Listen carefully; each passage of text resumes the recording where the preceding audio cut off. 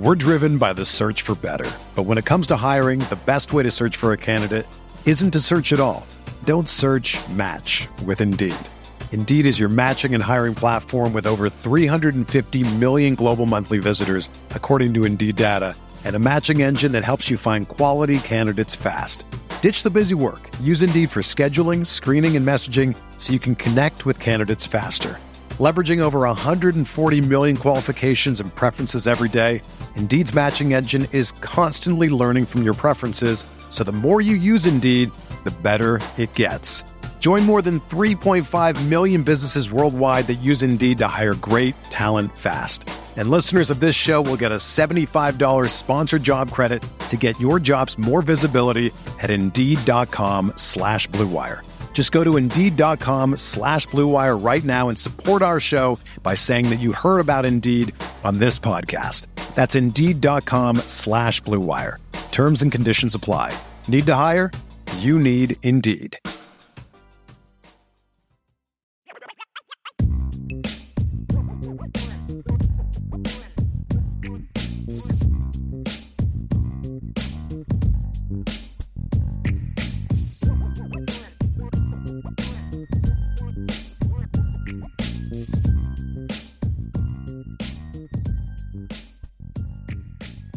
So let's take us to the defensive side of the football, which, Brian, you want to talk about whooping someone's butt, right? On the USC side of things, you have, in my opinion, and I think most people's opinions, one of the brightest minds in college football from an offensive perspective in Lincoln Riley. I think most people would agree with that. I mean, he is when you talk about the best offensive play callers in college football, he's on the short list, top 2 to 3. I mean, if not number 1 by a Ryan, lot of people. I've always said this about him. I don't think he's a great head coach. I think he's a tremendous offensive mind. Arguably the best in college football. Arguably. He's in the conversation with guys like Lane Kiffin and Sark and guys like that. Yes, correct. Yep. And you went into this game against an offense that was averaging over 50 points a game, the number 1 scoring offense in all of college football, with one of the best offensive minds in college football, arguably the best, with the reigning Heisman Trophy winner at quarterback, who's also probably going to be the first overall selection in the 2024 NFL Draft. And before we get into the breakdown of positionally who impressed, who did this, who did that, Al Golden took Lincoln Riley's lunch money tonight. Took his lunch money, man. Absolutely took it. No ifs, ands, or buts about it, folks. If for the people in here that don't like Al Golden for whatever reason, or in the fire Al Golden train every single week, Al Golden coached circles around the USC offensive staff tonight. Forget about the 4 turnovers they forced. They didn't know what was happening. They didn't. They had no response to the different pressure looks he was giving, the coverage variations. Al Golden coached circles around this USC team, which was my most pleasant surprise, Brian. I thought the defense was going to play well compared to expectations. Good. Right. Yeah. Well, but here's the thing, Ryan. Let me counter with this. Because I want to make this point here real quick. I want to give some context. Number one, USC had 302 yards of offense tonight. 302. Their previous low this season was 365 last week against Arizona. The lowest they had last year was 357 against Oregon State. So it was 55 yards below their previous season low. They scored 20 points thanks to a long punt return. And for all the people that want to talk about speed, Notre Dame doesn't have speed. I just watched Notre Dame's punter, Hawk, the fastest player on USC's team. I just had to say that. But if I'd have told you before the game, Notre Dame is only going to have 251 yards of offense, and it's going to be 24-6 at halftime. If I told you, Ryan, I'm going to give you, I've looked into the future, and I'm going to tell you two things. Number one, it was 24-6 at halftime, and Notre Dame only finished the game with only 251 total yards of offense. That's it, bro. You'd be like, oh my God, it's going to be a terrible night. Would you not have? It's going to be a terrible night. But why? But they won by 4 touchdowns, because I don't know that I've seen a defensive performance like this. We'll get to the players in a second. I don't know that I've seen Lincoln Riley get schooled that bad in a long, like, I don't know that I've ever seen it, to be honest with you. Yeah. Because it wasn't just the early game plan, Ryan. It was, they tried to adjust and none of it worked. And I'll tell you this, about 50 of those 302 yards came late in the first half when Notre Dame went prevent defense, let USC go, and then they stopped playing prevent. And then what happened? Immediately, USC could go nowhere. And if it wasn't for players celebrating after the one sack, they don't even get that. Yeah, probably not. They don't even get that. Probably not. Because the clock runs out. Because Notre Dame had to call the timeout with 2 seconds left. So, I mean, I've been critical of Al Golden in the past. You've been critical of Al Golden in the past, more so last year than this year. Yeah. But just all year long, Ryan, this defense has carried this football team all year long. And it needed brilliance tonight, and Al Golden flat out gave them brilliance tonight. Now, we'll get to the players, because I don't care how good your game plan is. You got to carry it out when you're playing this team. But, I mean, just mixing up different looks. I mean, Caleb was so confused tonight. He was so confused tonight because, and you and I talked all week, Ryan, this is a smart kid. You talk to NFL people. Yes, Caleb Williams is a really physically gifted player, but he's a smart football player as well. And he was confused from jump. I mean, they would show pressure and bail. They were bringing depth pressures, like the second Xavier Watts interception was on a corner fire. Yep. And he never saw Xavier Watts coming down. I don't know that you guys could see it on TV, but they had so many answers for the seam routes, and it's like a different guy every time. And huge props. I mean, it just the only call that they made that I was like, that's a great call right there, was the 31-yard touchdown on the option play. That was a great call. I mean, because right at the Notre Dame blitz, had a little bit of the influence to the right, and he came back with the speed to the left. Yep. Yeah, it was a good call. And Notre Dame attacked this way, went right away from the blitz. That was a heck of a call. That was it.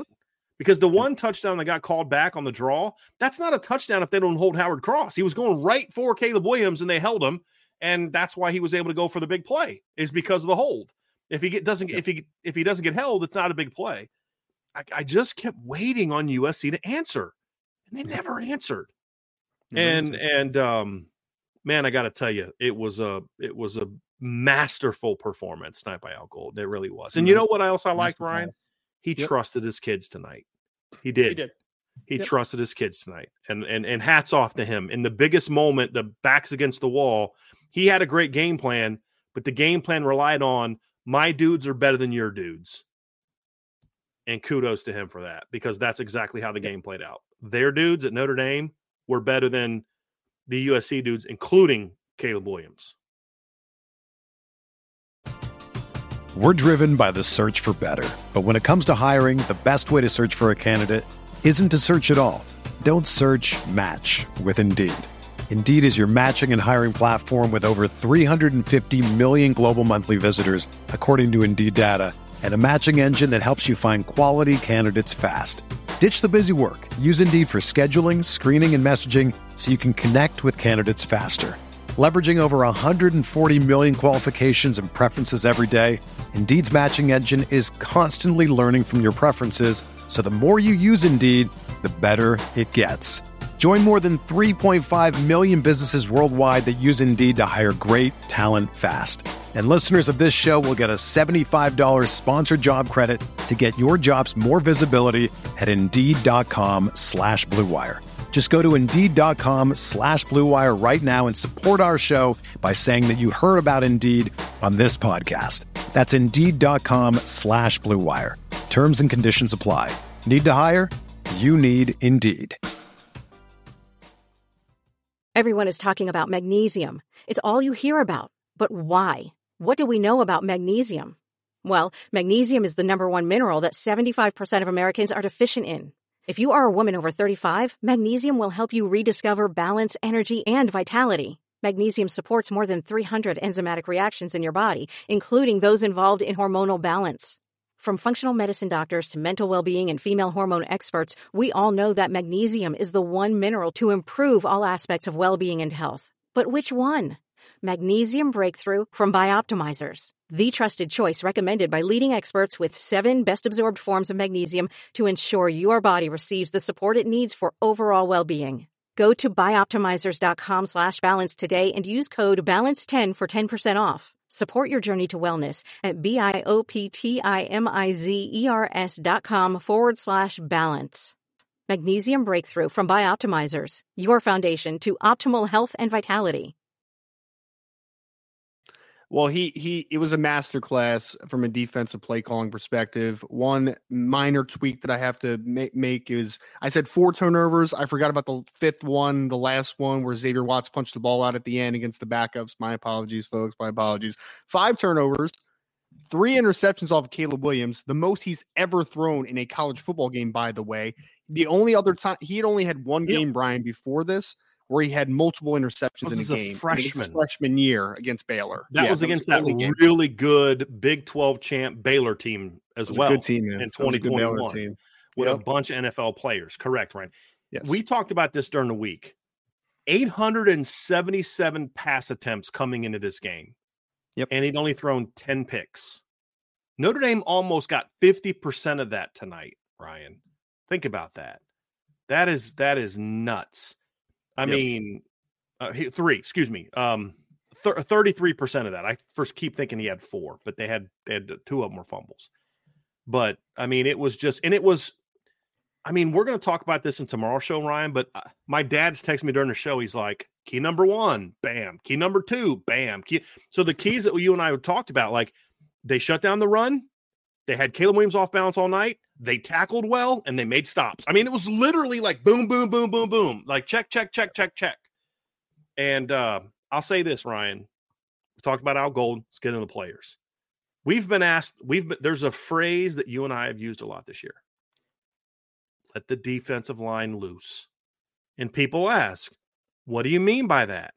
What does that mean? What does that look like? That right there. That's what it looks like, yeah. That right there. And it was a super collaborative effort too, right? It wasn't like a Howard Cross game against Duke where it's like Howard Cross was the mainstay of that group. Like he was the guy, not the only tackles, guy, 3.5 tackles for loss. Yeah. Just like this super gaudy stat line. This was a collaborative effort, man.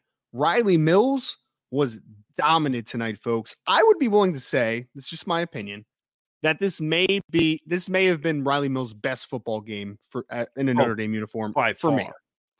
Yeah. And he's played well this year. Yeah, he's played very well. He had a really good football game. I thought Javonte Jean-Baptiste flashed a ton in this football game. Outside of one play. Did you see that one play where they drove him like 10 yards off the ball? Yeah. I looked at Vince and said, was he dropping into coverage? He said, no, they blocked him. And Howard Cross had his usual just good football game. Just good football player, man. Nana had another sack. Nana played well, man. Yeah, he did. Football game. He did one of his better football games. 4 tackles, had a sack. Yep. He had a sack last week too, right? Yep. I mean, Nana has been playing decent ball for the most part, man, the last couple of weeks. So yeah, Nana contributed. You saw a huge flash play from Boubacar Traore in this game. The strip sack by a really turnover, freshman mistake, right? Yeah. Well, luckily for him, a senior and a sophomore also joined him in that dumb mistake, so it wasn't quite as bad as just a freshman making a dumb mistake. But yeah. Also, Ryan, Gabriel Rubio back. Yes, this is a different team when Gabriel Rubio plays. Yep. Just because, and the reason I say that, it's not that Howard Cross and Riley Mills aren't good, because that duo, Ryan, has been excellent all year. Like there's been a lot of this from Riley Mills. When he's given a chance to attack, this is what he does. This is just what he does. Howard Cross has been great all year. But when Gabriel Rubio plays, he's been really good. Yes. And his stat line's not impressive. 1 tackle, 1 breakup, but he's just around the ball. He's hard to block. Yep. So it was just a lot of guys. By the way, a buddy of mine just texted me a picture. I guess it was tweeted out. It's a picture of Deuce Knight with Sam Hartman at Kingston. And cool. Kingston's got like all Notre Dame stuff on, but they're going like this. Ryan, they're going like this. Because USC goes like this. So I was like, okay, I can dig that. But just Ryan, like this is what you and I thought this defensive line can be. They turned it loose against Duke, and they played great. This is what we've been begging for all year, right? It's what we've been begging for you. By the way, some questions. Vince is going to join us when he gets home, and Sean Davis might pop in at some point in time as well. You know, he's had a really rough week, and I know. he wanted I'm explaining to people. Normally, Vince will leave the games early and come home and start the show, but he's had a rough week, and he needed to enjoy this. So he was at the game, and we spent the whole first quarter outside watching the game outdoors, which was really cool because you could hear the crowd and all that. I wanted to experience that, but he'll get here as soon as he gets home. But this defensive line, Ryan, has been a very underrated part of this team all year. Yep. And you and I have been saying when they're turned loose, they're very good. And we're going to talk about the linebackers and the DBs and all the good things they did. But a big part of that is the D line, because the first interception that Xavier Watts picked off, tight end's open. Yeah. I mean, tight end's open. Why doesn't he complete the pass? Because he had dudes in his face. Yes. And so he sails it and he gets picked off. The reason he didn't see Xavier Watts on the second interception, because he was pressured. Yes. You know, like they were just on him all night long, Ryan. It was impressive. And it was such a difference from the last year's game where it was just like you couldn't get the kid on the ground, right? Like Notre Dame harassed Caleb a little bit last year, but it wasn't enough. Like they didn't get him to the ground. They didn't cause him to get super frantic. Like he always just looked in control last year. Tonight, they put Caleb Williams in some really bad positions, some really bad spots, and they got him on the ground a ton in this football game, even if that's just knocking the ball, necking him down, forcing bad throws, incompletions. They defensive line played their butts off, man. Yes. Like they did. Again, like I said, Boubacar Traore flashed this football game. I also saw Jason Onye a couple times. I'm like, all right, cool, awesome. Ryan, like, you nailed it though, dude. This was I didn't see like any big plays from Jordan Patelho. I don't see like him in the stat line at all. I didn't even see him in the game. Was he playing? He played, but he just was steady. He was just setting the edge, and Burnham had a couple nice edge plays. Obviously, you mentioned Boubacar. It just was the D line as a whole just played really good football. They did. They did. And one of the things that I broke down in the Wednesday show, Ryan, and you and I talked about it too, is the ends had to play well in this game. They had to, and they did. Yep.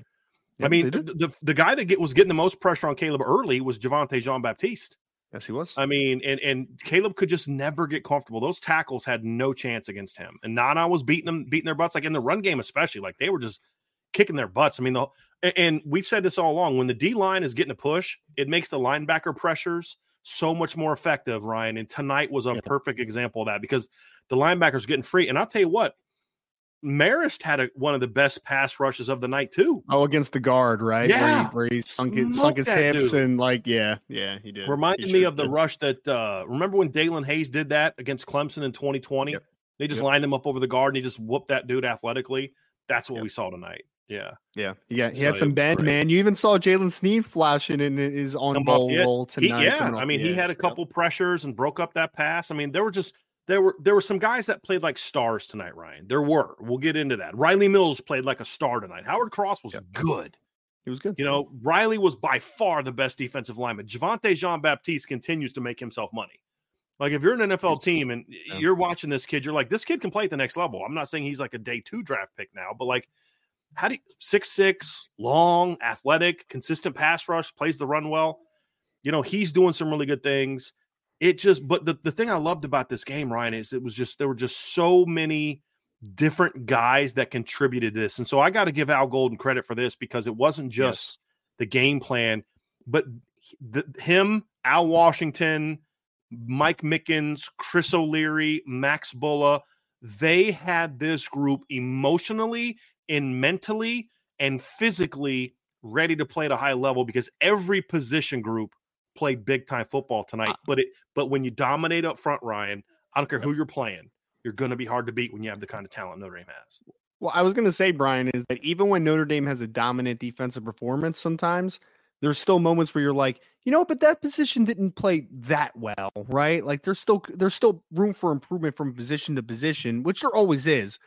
But there was no position group tonight where I said they were average or below average. Like they were all plus performers in this football game, and some played an elite level tonight. I mean, like that's kind of where it was. I mean, so Yeah, man, the defensive line, I think, starts it up, and they forced a lot of issues, and they gave the second and third level defenders a lot of opportunities to make big plays, which they did. They capitalized on those big opportunities and those big plays when they had their when the opportunities were in front of them. So, yeah, man, it was the best defensive performance that I can personally recollect from a big game. I'm trying to think back to the last one where I'm just like, yeah, that was a masterclass against this kind of team. Yeah. Well, and here's the thing: like you could say Clemson last year, sort of, but that offense wasn't nearly as good as this one. Like relative to the quality of the competition, and also, last year's Clemson game, you jumped on them early because of other parts of the ball, right? Yeah. And then you look at the wind was really bad that night. Like you couldn't throw the ball. I'm just trying to think of like against the quality of the competition. I honestly, Ryan, I'd have to sit and think about it for a while. I'd have to think about it for a while. You probably have to go back to like when they beat Clemson in 2020, it was a shootout. Mm-hmm. It probably have. I mean, even like Syracuse 2018, where they dominated them, that offense wasn't anywhere close to this level of the offense. And you could say, hey, you were shutting them down early, but it helped when you knocked Eric Dungy out of the game on the second series of the game. Sure. Like I honestly, it's been a long time. But you know what? It's probably, Ryan. It's probably the last time we saw this was probably 2017 against USC. Yep. When they dominated that USC team. I mean, that's probably the last time. But that USC team had 336 yards of offense. This one had 302. This was a masterclass. One thing you and I talked about yesterday, Ryan. Yeah. I'm going to kick it back over to you. Oh, and by the way, that USC team went for 5.0 yards per play. This one went for 4.1. 4.1 is not good for that aren't in the analytics side of things. That's not good. Really bad. That's not good. Because USC ran a lot of plays. Like USC had the ball a lot more than Notre Dame had the ball tonight. Like a whole lot more. They ran 74 plays, only had 302 yards. They in 17 they had 336 yards, but they did that in 67 plays. Right. So, and I'll probably about 40. I said 60 earlier, probably closer to like 40. 40 of the yards came on late in the first half when you were playing off. You know what I mean? One thing you and I talked about, Ryan, on Tuesday, I'm setting you up here. We said for Notre Dame to win this game, you needed guys to step up and play like stars on all three levels, right? All three levels needed somebody, and we saw that tonight. And on the second level, again, they all made plays. Jack Kaiser made plays. Did you see him run through the receiver trying to tackle him? They ran like a little swing pass, and the receiver trying to block him, and Jack just trucked him. Marist had some big plays in the game. Yes, he did. J.D. Bertrand was an absolute machine tonight. It was one of his better games. 9 tackles in the first half, Ryan. 5 solos, and that fourth down stop that he had was a thing of brilliance in the first half. Where he tackled both the mesh. He just gripped the mesh. He was like, yep, he tackled. Caleb was trying to rip the ball out from him, and he couldn't. Like Caleb was trying to do that thing he did against Kansas as a freshman. You remember that? And JD was like, "We ain't Kansas, bro." It's not that. He was phenomenal tonight, and it wasn't just the blitzes, Ryan. His speed to the perimeter. If you didn't think he was fast, you saw it tonight. I mean, he was chasing stuff down to the perimeter. JD was excellent tonight. Excellent in this game. Finished with 11 tackles, 1.5 tackles for loss. He had 9 tackles in the first half. The reason he didn't have as many tackles second half is because USC was throwing the ball so much more in the second half. He was excellent. Felt like they were rotating linebackers a lot in the second half too, because just kind of playing the space game a little bit more. Stuff. But I mean, JD, I thought it was one of his better games. I mean, Clemson last year was pretty dang good for JD as well. Yeah. So like, there's been a couple of those, but this was one of his better ones too, Brian, because I just felt like he made a lot of plays, but he also didn't miss any plays, right? Yes. Like he was just good all night. Like there were no missed tackles. He was just solid. I'll be shocked if I look at PFF stats tomorrow and it's like JD Bertrand had like 2 missed tackles. Be like, when did that happen? Yeah, Where show did that me happen? that. Show me that, please. Yes, exactly. I want to see it. Yeah, he was excellent. Maris made some plays, obviously, as a space dude. I mean, sacking the quarterback. He was harassing Caleb Williams as part of the blitz package all night. Like, even when he wasn't finishing, he was helping other guys finish. Like, he was that type of dude. And then Jack Kaiser was good, steady player. Like 5 solo tackles, Ryan. Yeah. 5 solo tackles. So JD had 11 tackles on the night, 1.5 tackles for loss and a half a sack. Yep. Jack Kaiser had 5 tackles, all solos in the night. Yep. Maris Leofau had 4 tackles, and he had the sack.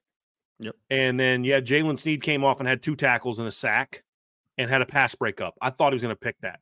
I thought he was going to pick that. I will say this, though. That pass breakup was one of the most instinctual plays I have seen Jalen Sneed in. Because, like, they sucked him inside, right? Because I think he was running some type of twist up front. But the fact that he saw the running back leak and was able to get his hands in that passing window, would have loved him to intercept the football. But the one thing that I've been critical of Jalen Sneed is that Jalen Sneed's a great athlete, but like, does he see the game incredibly quickly all the time? Well, he saw that play, man. You saw the diagnostic skills on that play. Jalen Sneed played a really good football game. Like, we'll talk about obviously him, roughing the punter, which was like a dumb play, but like running into, otherwise, he showed up on the defensive side of the football tonight, man. That was one of the better performances I can remember from Jalen Sneed on the defensive side of the ball so far. Yeah, he was impactful. I mean, that was the big thing, Ryan, is he was consistently impactful. And just the edge pressures and he comes off the edge, man. He comes off the edge fast. He screams, There's a couple times he didn't even get close to Caleb Williams a couple times, but Caleb just saw him and just started running. I mean, started moving. Like, he saw him coming off the edge, he's one of those. I was just going to say, he's one of those kids also that brings swagger to the field as well, right? Like, when he makes a play, you hear about it. And I like that stuff. Like, I think that matters, especially when you're playing against a really good football team like USC is, the top 10 caliber, undefeated season. And you have a player like him that is going to chirp and let you know that when he makes a play. I think that stuff absolutely matters. Jalen and Javonte Jean-Baptiste both had Caleb Williams spooked a couple times. Like, there was a couple times. And I'll tell you what, forgot to mention this during the D-line thing, but the D-line and linebackers too, USC twice tried to pop a quick inside run against Notre Dame to try to catch him on a big play, and every time they just sniffed it out. And for everything that they did, Ryan, one of my complaints was there was a couple silly penalties that gave them first downs. They converted some second and longs and plays like that, which frustrated me, but I'm gonna give them a pass because of just how good everything else was. I mean, and some of that too was just, Caleb making plays. But I was very impressed with the front seven as a whole, Ryan. We talked about the linebackers, we talked about the D-line, but just as a whole, the front seven just dominated action it started right away. Right away, USC got no push, and they were right at them. Okay, a phrase that people have heard you say a lot, Brian, especially in anybody that was at the practices this offseason, they move different is a lot of what you've heard from like the younger guys, right? And Boubacar Traore, just to backtrack for a second, I just want people to understand what a big time potential pass rusher looks like. Like that move, because that was just pure speed and bend and ability to work outside track. Yeah, that was beautiful, man. Notre Dame doesn't have enough of that. They don't have enough of that. And I saw that and I was like, literally, this was my moment, Vince. I was watching the game. I'm looking, for some reason, my eyes zeroed in on Boubacar on the play before his sack. And I'm like, 51. Who the heck is 51? I have no idea who 51 is. So I start Googling it, but my eyes are fixated on 51 because I'm like, who the heck is 51? And then outside track, easy transition, getting around the track, clubs the ball, almost forces a turnover. I'm like, oh, that's Boubacar Traore. Yeah. That's a true freshman, buddy. Yeah. Like, that's wild, man. Yeah. They need more of that. And that who was rushing off the other edge, Ryan? It was Jalen Sneed. Yes, like it's a lot of speed, man. A lot of speed coming off the edge. Vince, there was the one practice, the full practice we went to this year. The only one, the one that was on the high school field. Yeah, school and field. Ryan, one of our scouting reports from that game was like, this number 51 is he's raw. He doesn't really know what he's doing yet, but because the takeaway that night was, and another guy that had a great practice that night who we didn't see tonight because he got hurt like that night is Aiden Gobira. But the three most impressive players at practice that night were Josh Burnham, Aiden Gobira, and Boubacar. And this is why, Ryan, you and I had the conversation about you and I had a debate about who has the most upside of any player on the defensive side of the ball, Armel or Boubacar. But it's like, but this is what we always, like the fact is these guys, the explosiveness that they bring to the table is just about when is that time going to come? And tonight, Boubacar got his chance. Didn't play a lot, but got his chance in that moment and made a huge play. Of course, now it's going to, it's going to get your butt chewed out because you didn't, you got forced timeout and all that kind of stuff. But man, that was a heck of a play because, 24-10 going into the halftime and USC starts the second half with the ball. That's a different situation, guys. This episode of the Irish Breakdown podcast is sponsored by BetterHelp. Do you ever feel like your brain is getting in its own way? Like you're laying in bed at night with your mind racing 1,000 miles per hour and you just can't sleep? Like when you know what you should do, what's good for you, but you just can't do it. Therapy helps you figure out what's holding you back so you can work for yourself instead of against yourself. And if you're thinking about starting therapy, give BetterHelp a try. It's entirely online. It's designed to be convenient, flexible, and suited to your schedule. When you get there, just fill out a brief questionnaire to get matched with a licensed therapist and switch therapists anytime for no additional charge. Make your brain your friend with BetterHelp. Visit BetterHelp.com/Irish today to get 10% off your first month. That's BetterHelp, HELP.com/Irish. Vince, we're talking about the defense. We broke down the D line in the front seven. If you want to just kind of give some thoughts on that, I told people that I'm starting to show off first because I wanted you to be able to kind of relax and enjoy the. I really appreciate it because I hung around for a little while. Of course, watched everybody storm the field, and like within 5 seconds of them storming the field, they were like, "Okay, everybody needs to vacate the field as soon as possible," and that took like an hour. So, which I thought was pretty funny. But anyway, as far as the front seven is concerned, Marcus Freeman made a comment earlier this week, and he talked about wanting to be aggressive, but then he also talked about wanting to contain Caleb Williams. And it was like, okay, what do I believe is actually going to happen? You know what I mean? Just after last year and the way that they were going to try to contain Caleb Williams, which obviously did not work. And I was worried. I thought we were going to see more of the just kind of, gap contain, stay home, keep him in front of you kind of stuff. And we talked all along, Brian, about how when this defense is good, it's good because the front can get after the quarterback when they're being aggressive, when they're getting upfield. Now, there were a few times where they got a little too far upfield or whatever, and Caleb made him pay with his legs. I mean, he's really good, right? But overall, I loved the defensive game plan. And, we've been talking about execution.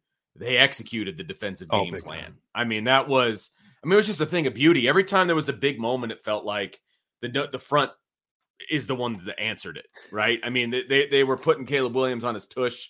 I mean, it was so much fun to watch. I mean, they were literally having defensive meetings in the backfield. I mean, they were just meeting at Caleb Williams. And so, this defense has gotten faster. They've gotten more aggressive, from a personnel standpoint, and now they're using it. And it's like, Thank you. I at one point during the game, I just looked up and I was like, Dad, thanks, man. I think you talked to these guys about how to play. And it was, it felt good. It felt really, really, from a personal standpoint, I needed this. I needed this particular win in a lot of ways. And we got it. And it was awesome. And the defense, man, holy smokes. I'm glad you guys started with the defense because it was their game, man. It was their game. Gosh. And I think you said something at one point, Brian, if the defense, I can't remember exactly what you said. It was something about if the defense does X, no pun intended, because he was really good too. Then the Bryles Award just needs. Yeah, I said if they hold, and we got the whole gang together. Oh, there we go. Got the whole gang together. I said if the defense holds USC to 17 or less points, you just need to give Al Golden the Broyles Award, which goes to the top assistant coach in college football. And if not for that long punt return, guys, that's exactly what they would have done. 100%. I mean, it's exactly what it would have done. Do you want to know the biggest difference between last year and this year? It's not talent. There's two big differences, and we'll get to one of them here in a second when we get to the secondary. There's two big differences. And the first one that I want to talk about now before we go to the secondary was last year, Al Golden coached afraid of Caleb Williams. Yeah. This year, Al Golden attacked Caleb Williams. And that's the difference. It's like, trust your dudes.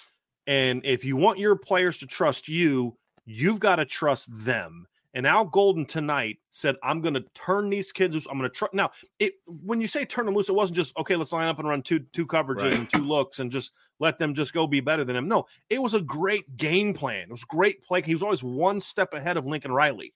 But the game plan was built around, because I think my dudes are better than your dudes, and I'm going to attack. I'm not going to coach scared of 13. And you know what we saw was there's a couple times, Vince, and you could really see this from this up. I don't know what it looked like on TV, but I'll tell you what it looked like in the press box.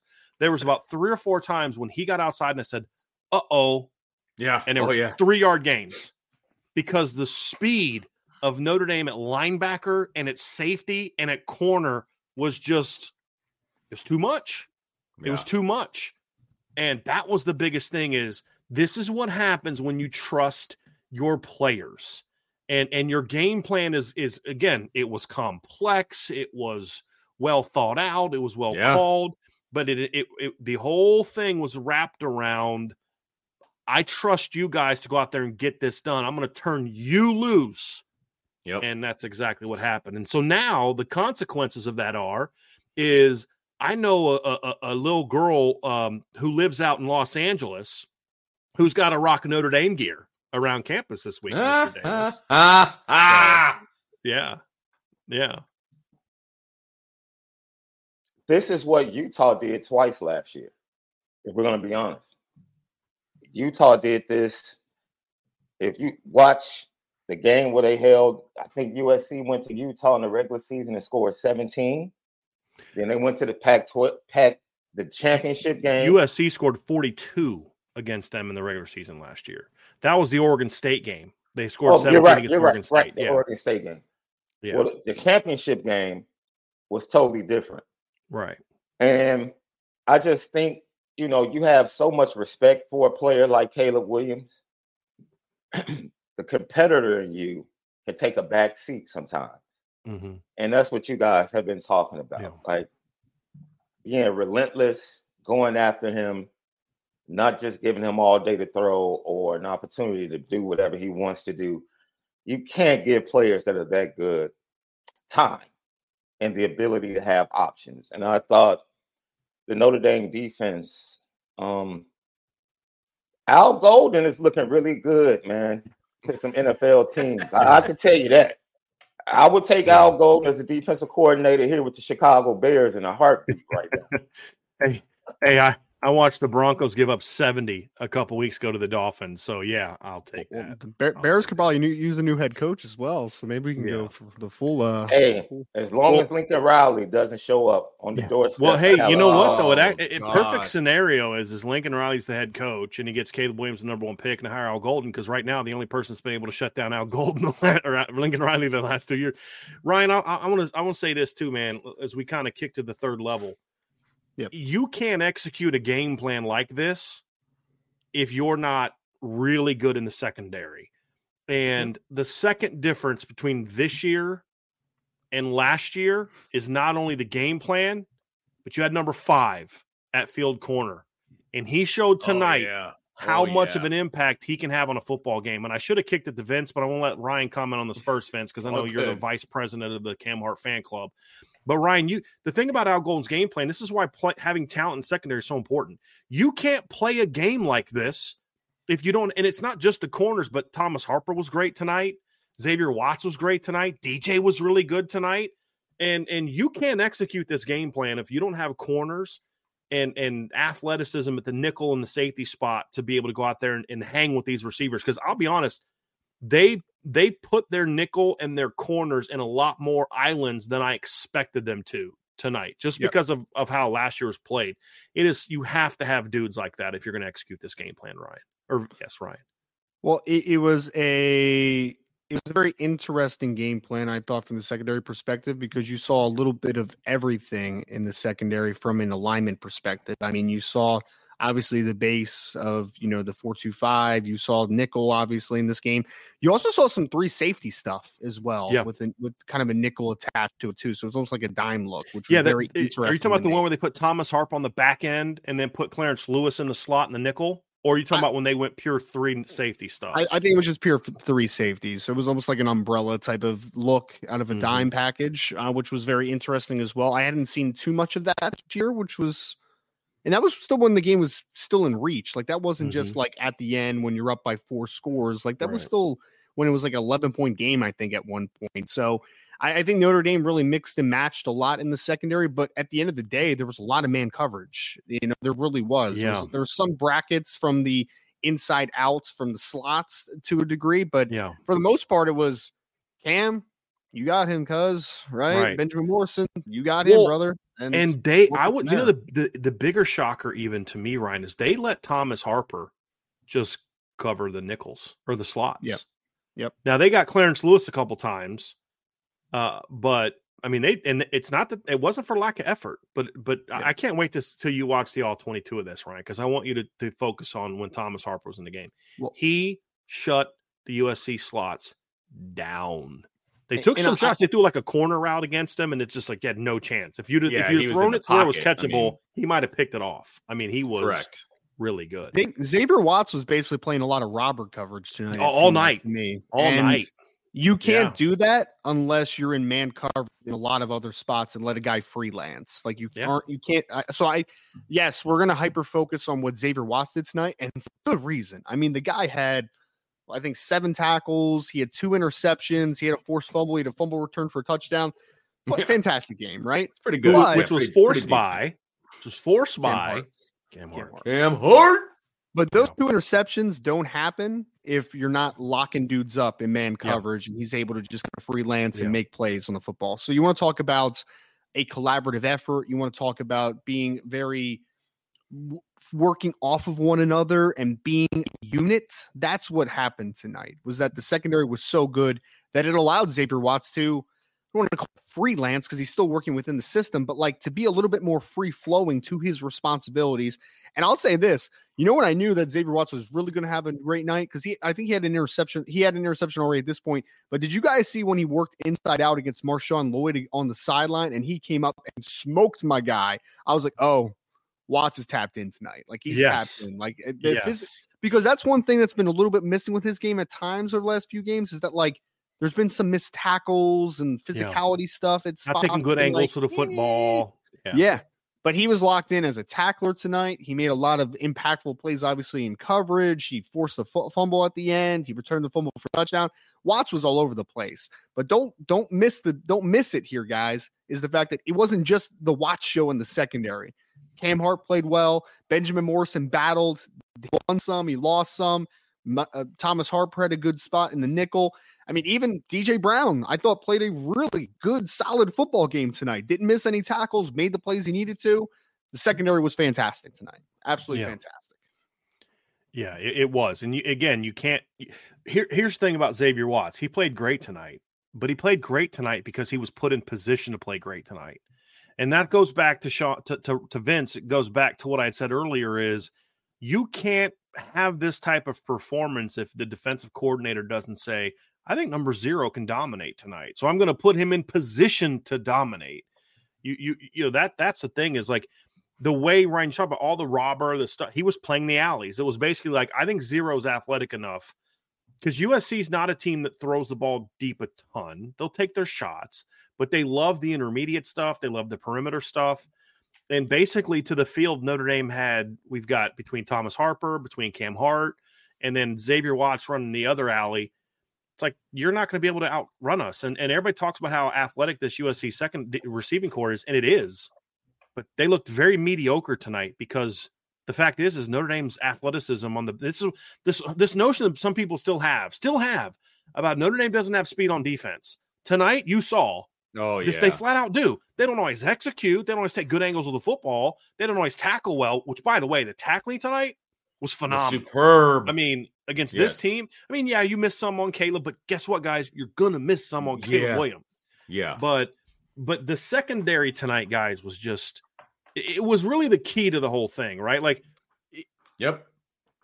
Yes, the D-line played great, but there was just nowhere to go with the ball. And, yeah, there was actually a couple times where guys were open, including the first interception, but the D-line, the pressure got to them, but there wasn't a whole lot. And usually when USC was like, there was a couple times where they hit in cuts, and you're just like, dude, that's just a throw that nobody else in college football can make. That's why he completed that pass. Just nobody else can make that throw. I mean, there was a couple sidearm throws, and I mean, it was just, he just made plays. Body language of the wide receivers, I think, told the story tonight. Did you guys see Mario Williams all night, man? He was frustrated, man. Like he was not pleased, right? And I think that anytime, because wide receivers are always very animated, right? So as a defensive back, like, how do you know a secondary played well? If you have the wide receivers flustered, because they're going to show it on their face all the time, because like they're talkers, right? And I think like people watch the game back, just watch number 4 for USC at wide receiver, Mario Williams. You could see that he was incredibly frustrated, but he wasn't just frustrated because he wasn't playing well. He was frustrated because his whole wide receiver crew was not getting much opportunity. They weren't making a ton of plays like they're accustomed to making. It was just one of those nights where I think the only word that I would say for the secondary is stifling. Like, that's the only word that comes to mind. Like, they stifled the USC passing attack tonight. Yeah. But I just want to build on what you guys were saying real quick. So, if you have a secondary, obviously specifically corner, nickel, and one safety, we can talk about the other safety, but the other safety played pretty decent today. Okay. So if you have a secondary like that, it opens up your playbook to do so much defensively, because you can bring different kinds of pressures. You can do all kinds of different things with the front seven, because kind of what's going to happen, and you can put these guys on an island, and you can bring some guys down in the alley, and there's all kinds of different things that you can do. If you have to protect your secondary, there's so much less that you can do with the front seven. So much less. So I can tell you right now, Al Golden's like, okay, well, with this secondary that I've got, we can bring guys, we can do all kinds of stuff. I'm sorry, I was laughing because I just saw Will C's latest comment about the Ebony alert that they put out for Caleb Williams. I saw that. That's a real thing, actually, by the way.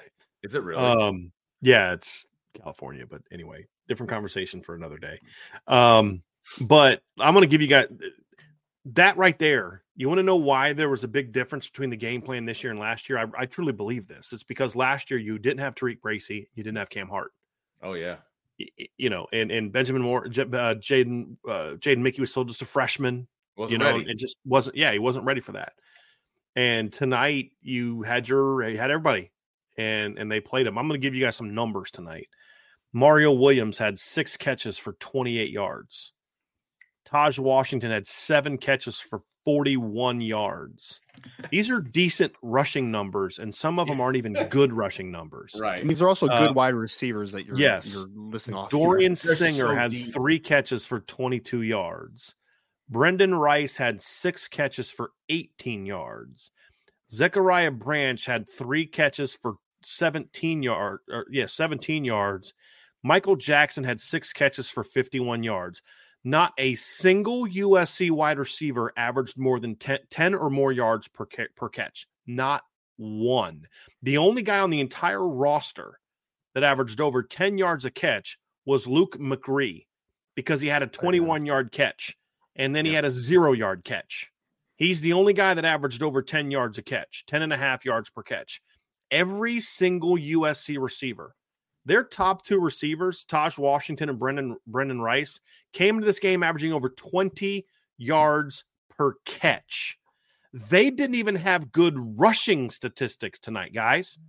If Brendan Rice had 6 carries for 18 yards, I'm like, that's pretty terrible. Taj Washington, 7 carries for 41 yards. Like, that's decent. That's over 5, right? They had good rushing stats tonight, but those were their receiving numbers. Like, that is utter dominance, fellas. Utter dominance.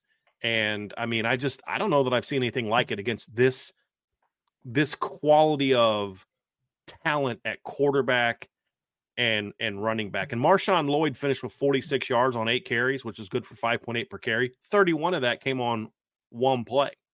Yeah. I mean, there just was nothing there. There was nothing there tonight, guys. And Mario Williams, 6 catches for 28 yards. 20 of that came on 1 catch.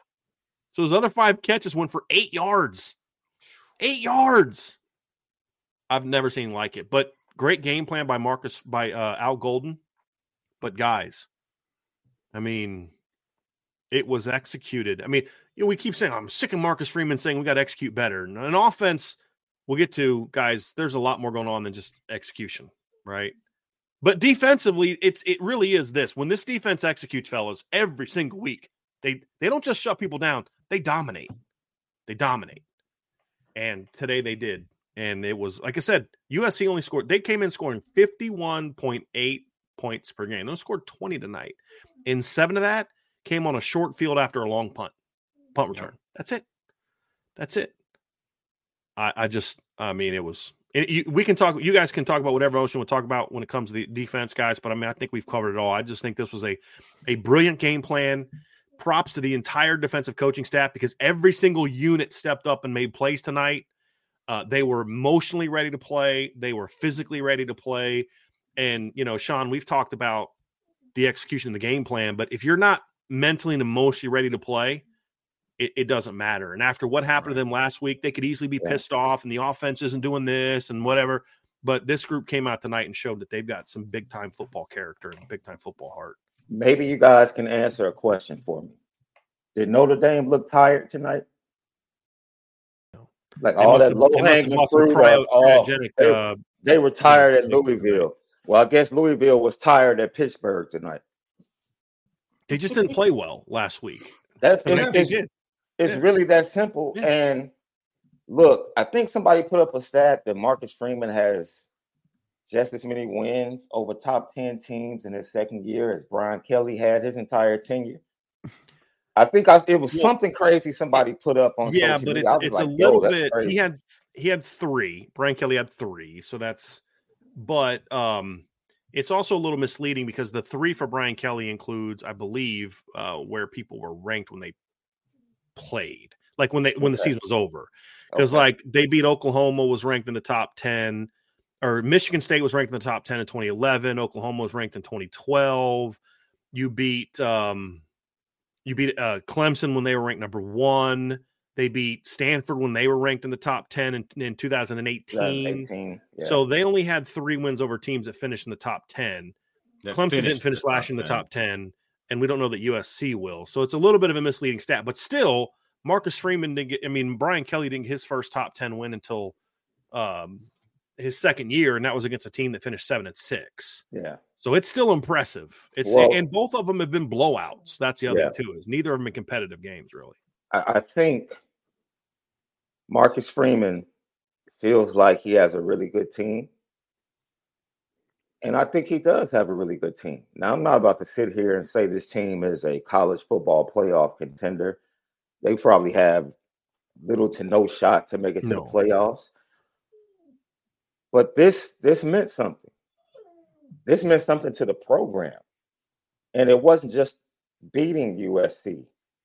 It was the way they dominated and destroyed USC to the point where I watched like 5 minutes of Lincoln Riley at the press conference, and he was just lost for words. It was almost like he didn't see this coming.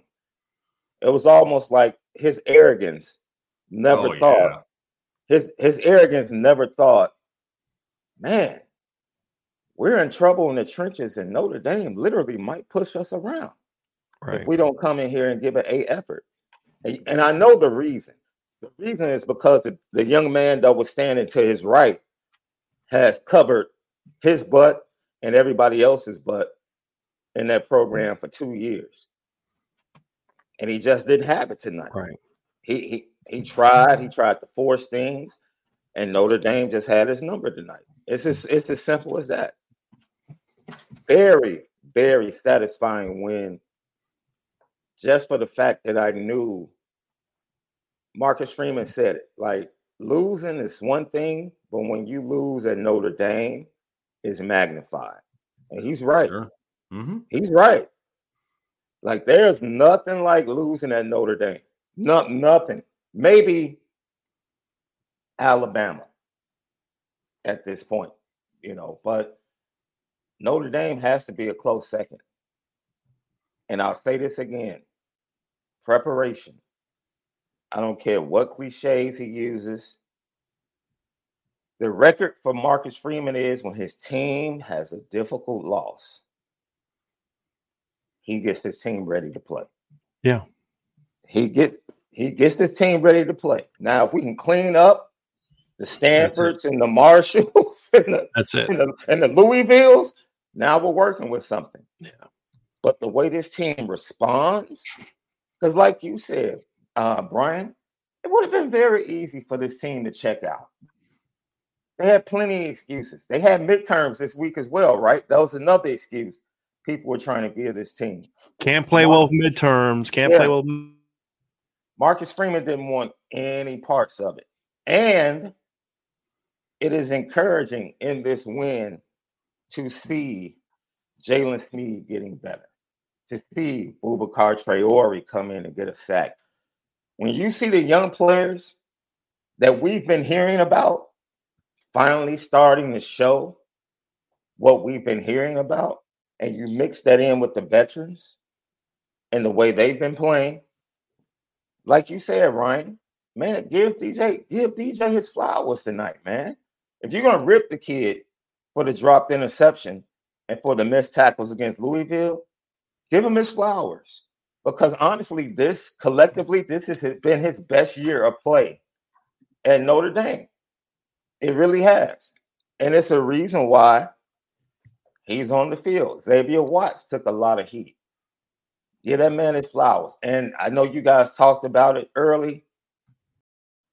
The way they kept Caleb Williams caged up all night with the disciplined pass rush that they used was absolutely amazing. That means everybody has to be committed.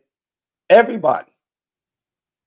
Very rarely did you see anyone rush past him and give him a lane. And shout out to Howard Cross. Riley Mills played one of his best games tonight, I thought.